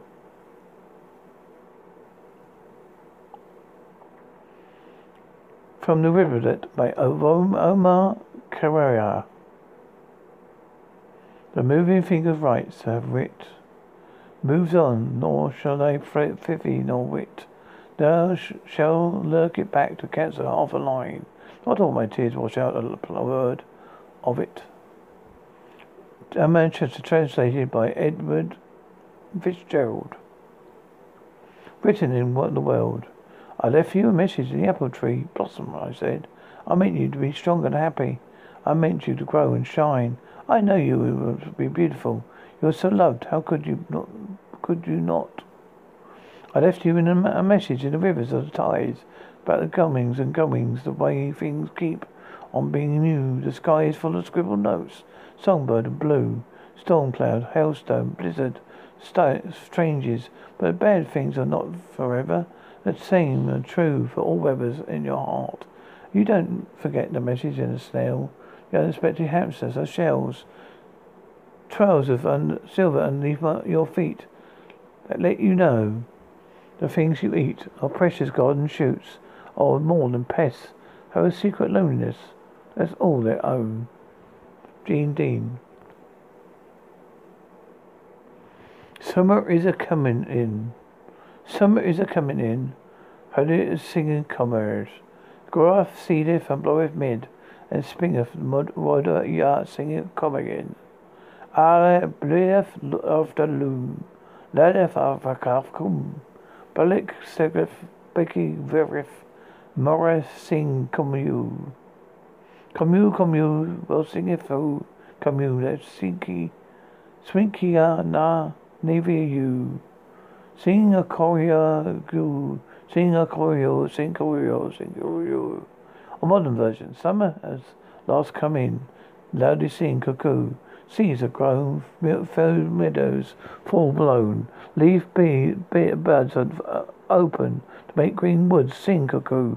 Ewes bleat at their lambs, cows low at their calves. Young bulls dart and young bucks fart. Merrily sing cuckoo, cuckoo, sing well, cuckoo. Never, never stop. Sing cuckoo, sing cuckoo, sing cuckoo. Sing now cuckoo, sing new cuckoo, sing cuckoo and mum.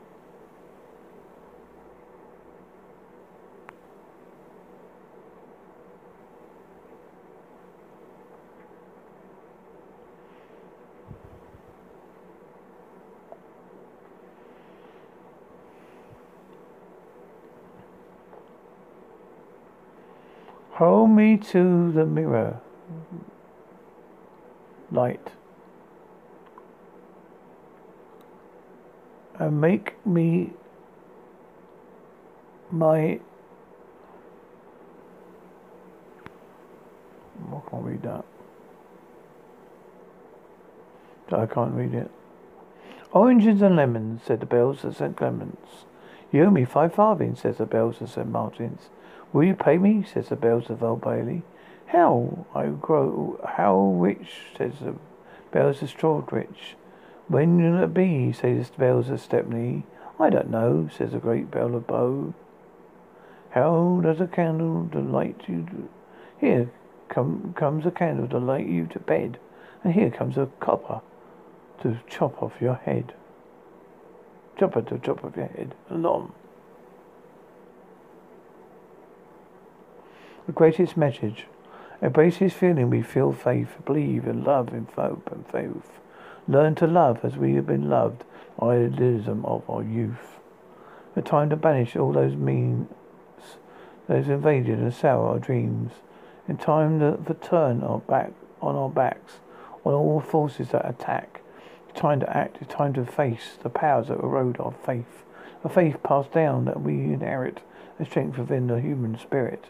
It's time to see through the grown-up eyes, once and for all, to realize that love is love is love is love, and nothing to be frightened of. Yes, love is love is love is love is love, like black and white, like hand in glove, patient, kind, and from above. Yes, love is love is love is love. So keep the faith, keep hold tight and hold. Hope for the future to be dreamed, for faith, hope and love. These three remain. The greatest of all is love. Paul Cookson. From St. Peter's letter to Corinthians, chapter 13. If I speak in tongues of man of angels, do not have love, I am a resounding gong of a clanging cymbal. Love is patient, love is kind, love is but envy. Love does not boast. It is not proud, it does not dishonor. It is not self-seeking, it is not easily angered. It keeps no record of wrongs. Love does not delight in evil, but it rejoices with the truth. It always protects, always trusts, always hopes, always preserves. When I was a child, I talked like a child. I thought like a child. I reasoned like a child. When I became a man, I put the ways of a child behind me. You only see a reflection in the mirror. We should see a face to face, and I know in part.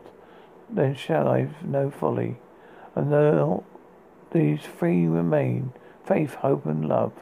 But the greatest of these is love. Dear B, thank you for your friendly buzz. That's just no union to us. There's always busy paid time hours.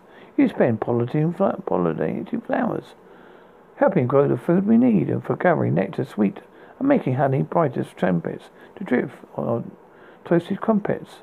And through a weapon on the wing, thanks for preferring not to sting. Yours, me.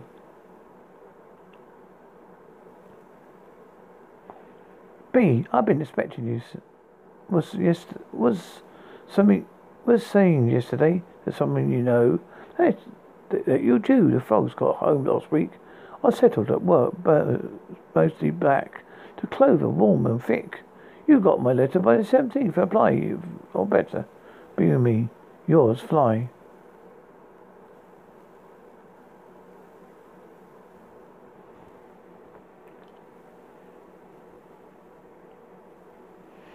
London. Not some diesel menitaza. Zika de veda ravikik. This grey as like Berliner. This some grey day. The Hof das Nazarin Vedza und the Dump Street. At Bat of Road. Rain. Hot. Vu hub. The cheesy. On the Hammerset. Tis VC in why should I mind that? I try the buses hach kunto kurov eskin me for not I really don't strictly remember please to him my penny I have after. He not as net Samuel, thanks love. He sees I am his love. Turns metal or machine, but the coats are twinkle. This is honor I own that here to settle. It's okay, this city will be home. So off to the city. A bus is the life. Oof.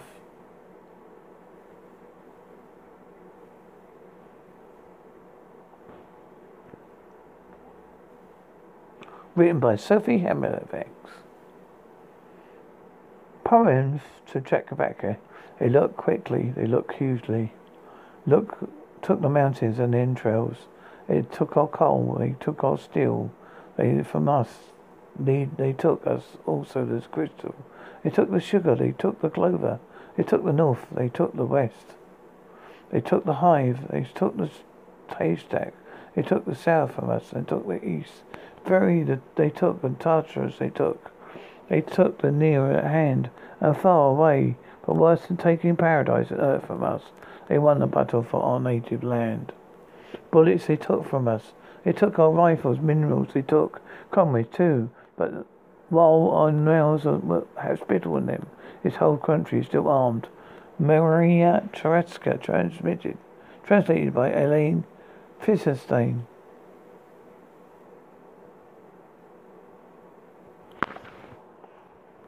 What you might write? Picture the place that you call home. Draw its shape on an outline of paper. Fill it with words. Now tell me, on the view from the window, do you see a man over there, or a woman? Somebody, maybe, who looks over your shoulder at the words here, there, or takes both your hands, looks you in the eyes, just briefly, so you know when. Tell me how the empty chair is full. And might write on a postcard home as you sit on a small desk with a small bright lamp with moths gathering. Deborah Alma. Where go the boats? Dark brown is the river, golden is the sand. It follows along forever with sands on either hand. Green leaves are floating, castles of foam, boats of wine of boating. Where will they go home? On goes the river, out past the mill, way down the valley, way down the hill, way down the river, 100 miles or more. Other little children shall bring my boats ashore. Robert Louis Stevenson. Just a message. Ask the mother if you've seen my phone. Tell your father I haven't seen it. Ask your mother to ring my phone. Tell your father I am on the phone. Tell your mother I need my phone. Tell your father he needs a look. Tell your mother I have looked. Tell your father look again. Tell your mother to please get off the phone. Tell your father I will in a minute. Tell your mother my train is leaving. Tell your father my battery is dead. Joseph Costello. Dear March, come in. Dear March, come in. How glad I am. I looked for you before. Put down your hat. You must have walked. How out of breath you are. Dear March, how are you? And the rest? Did you leave nature well? Oh, March, please come right upstairs. You me and have so much to tell. I got your letter and the birds and maples never knew. They were coming, I declare. How red their faces grew. But March, forgive me. And all those hills you left me to you. They're no people suitable. You took it all with you. What knocks? What that April? Lock the door. I will not be pursued. You stayed away a year. So cool when I'm occupied. But trifles look so trivial. As soon as you have come. The blame is just as dear as phrase. Phrase is mere as blame. Emily Nicholson. I'm sorry. I'm sorry that I hit you. I'm sorry that I laughed. I'm sorry I said that you look Nick like a giraffe. I'm sorry I spattered you. I'm sorry that I kicked you. I'm sorry that I told you. I'm sorry that I tricked you. I'm sorry I took your lunch. I made fun of your cat. I'm sorry I said I'd rather make friends with a rat. I'm sorry I tickled you and sent you nasty texts. I'm sorry I stole your coat. I hid your specs. I'm sorry I didn't stop when you said that's enough. I'm sorry I picked a fight and tried to look all tough. I'm sorry I did that at all. I don't mean to spite you. I only did these things because in fact I really like you. I'm sorry for the things I did. I know it's strange to mention. I only did these things to give me attention. So you give me attention. I hope you forgive me. This poem made you see that I'm really sorry. Will you go out with me, Miss Josepha Seagull?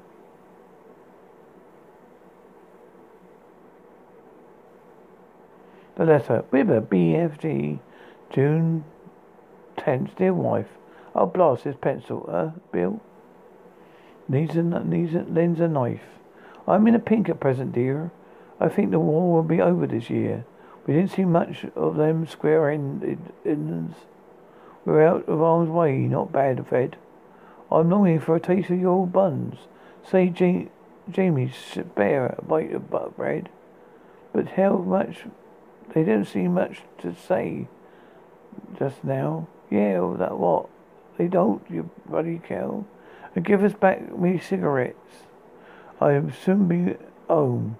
You mustn't fret. My feet's improving, as I told you of. We're out in the rest now. Never fear. Back my crumbs. What was that? That was near. Mother might spare you half a soft kiss now and Bert. When me and you. Huh? What's that? Oh, what's that? Stand to. Jim gives a hand with a pack on lad. God, Christ, I'm it. Take hold. Bye. No, damn you, ID. Jim, dear, my girl, Jim. There's a dear. Wilfred Owen.